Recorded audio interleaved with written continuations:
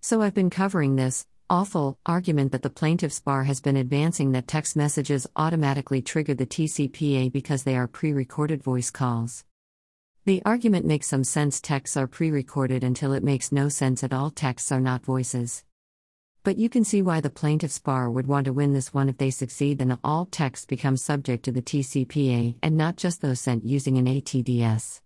And that would eliminate much of the hustle and bustle over Facebook. Well, the plaintiff's bar isn't fooling anyone with this one. We finally have our first ruling rejecting this argument, and it goes pretty much the way you'd expect. In Eggleston v.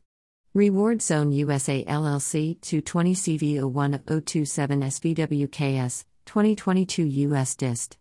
Lexus 20928, CD California January 28, 2022. The court granted a defendant's motion to dismiss, holding that not only are text messages not pre-recorded voice calls, texts are not actionable under the TCPA unless they are sent to phone numbers that are generated using an ROS. Nice, right?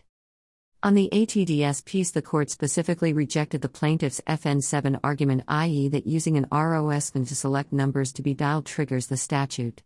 On that score, the court determined the equipment must use a number generator to generate the phone numbers themselves.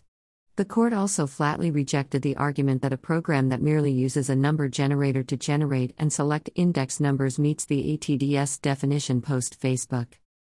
That's a huge win in its own right, but the ruling gets even better. On the pre-recorded call piece, the court does not hold back. Here's the analysis.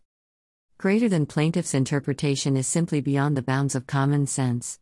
For one, the primary definition of voice in Webster's dictionary is sound produced by vertebrates by means of lungs, larynx, or syrinx, especially sound so produced by human beings. Voice, Merriam-Webster's online dictionary, accessed January 27, 2022. An instrument or medium of expression is only the tertiary definition of voice. Id.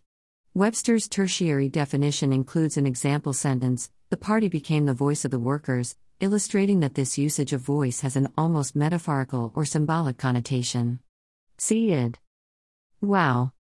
Now, while this ruling is fantastic, it is hardly surprising. In fact, one of my best clients, you're all my best clients, recently pointed out the same primary definition of the word voice in response to one of my earlier emails. Here's looking at you, Dave. So there you go, another huge ATDS win and the first in the nation ruling holding text messages are not pre-recorded voice calls. Remember, however, that text still can be subject to the TCPA and state law claims if they are sent using certain regulated technology. Yes, even if the texts are not being sent to a number on the DNC list. So always seek counsel before starting any new outreach campaign.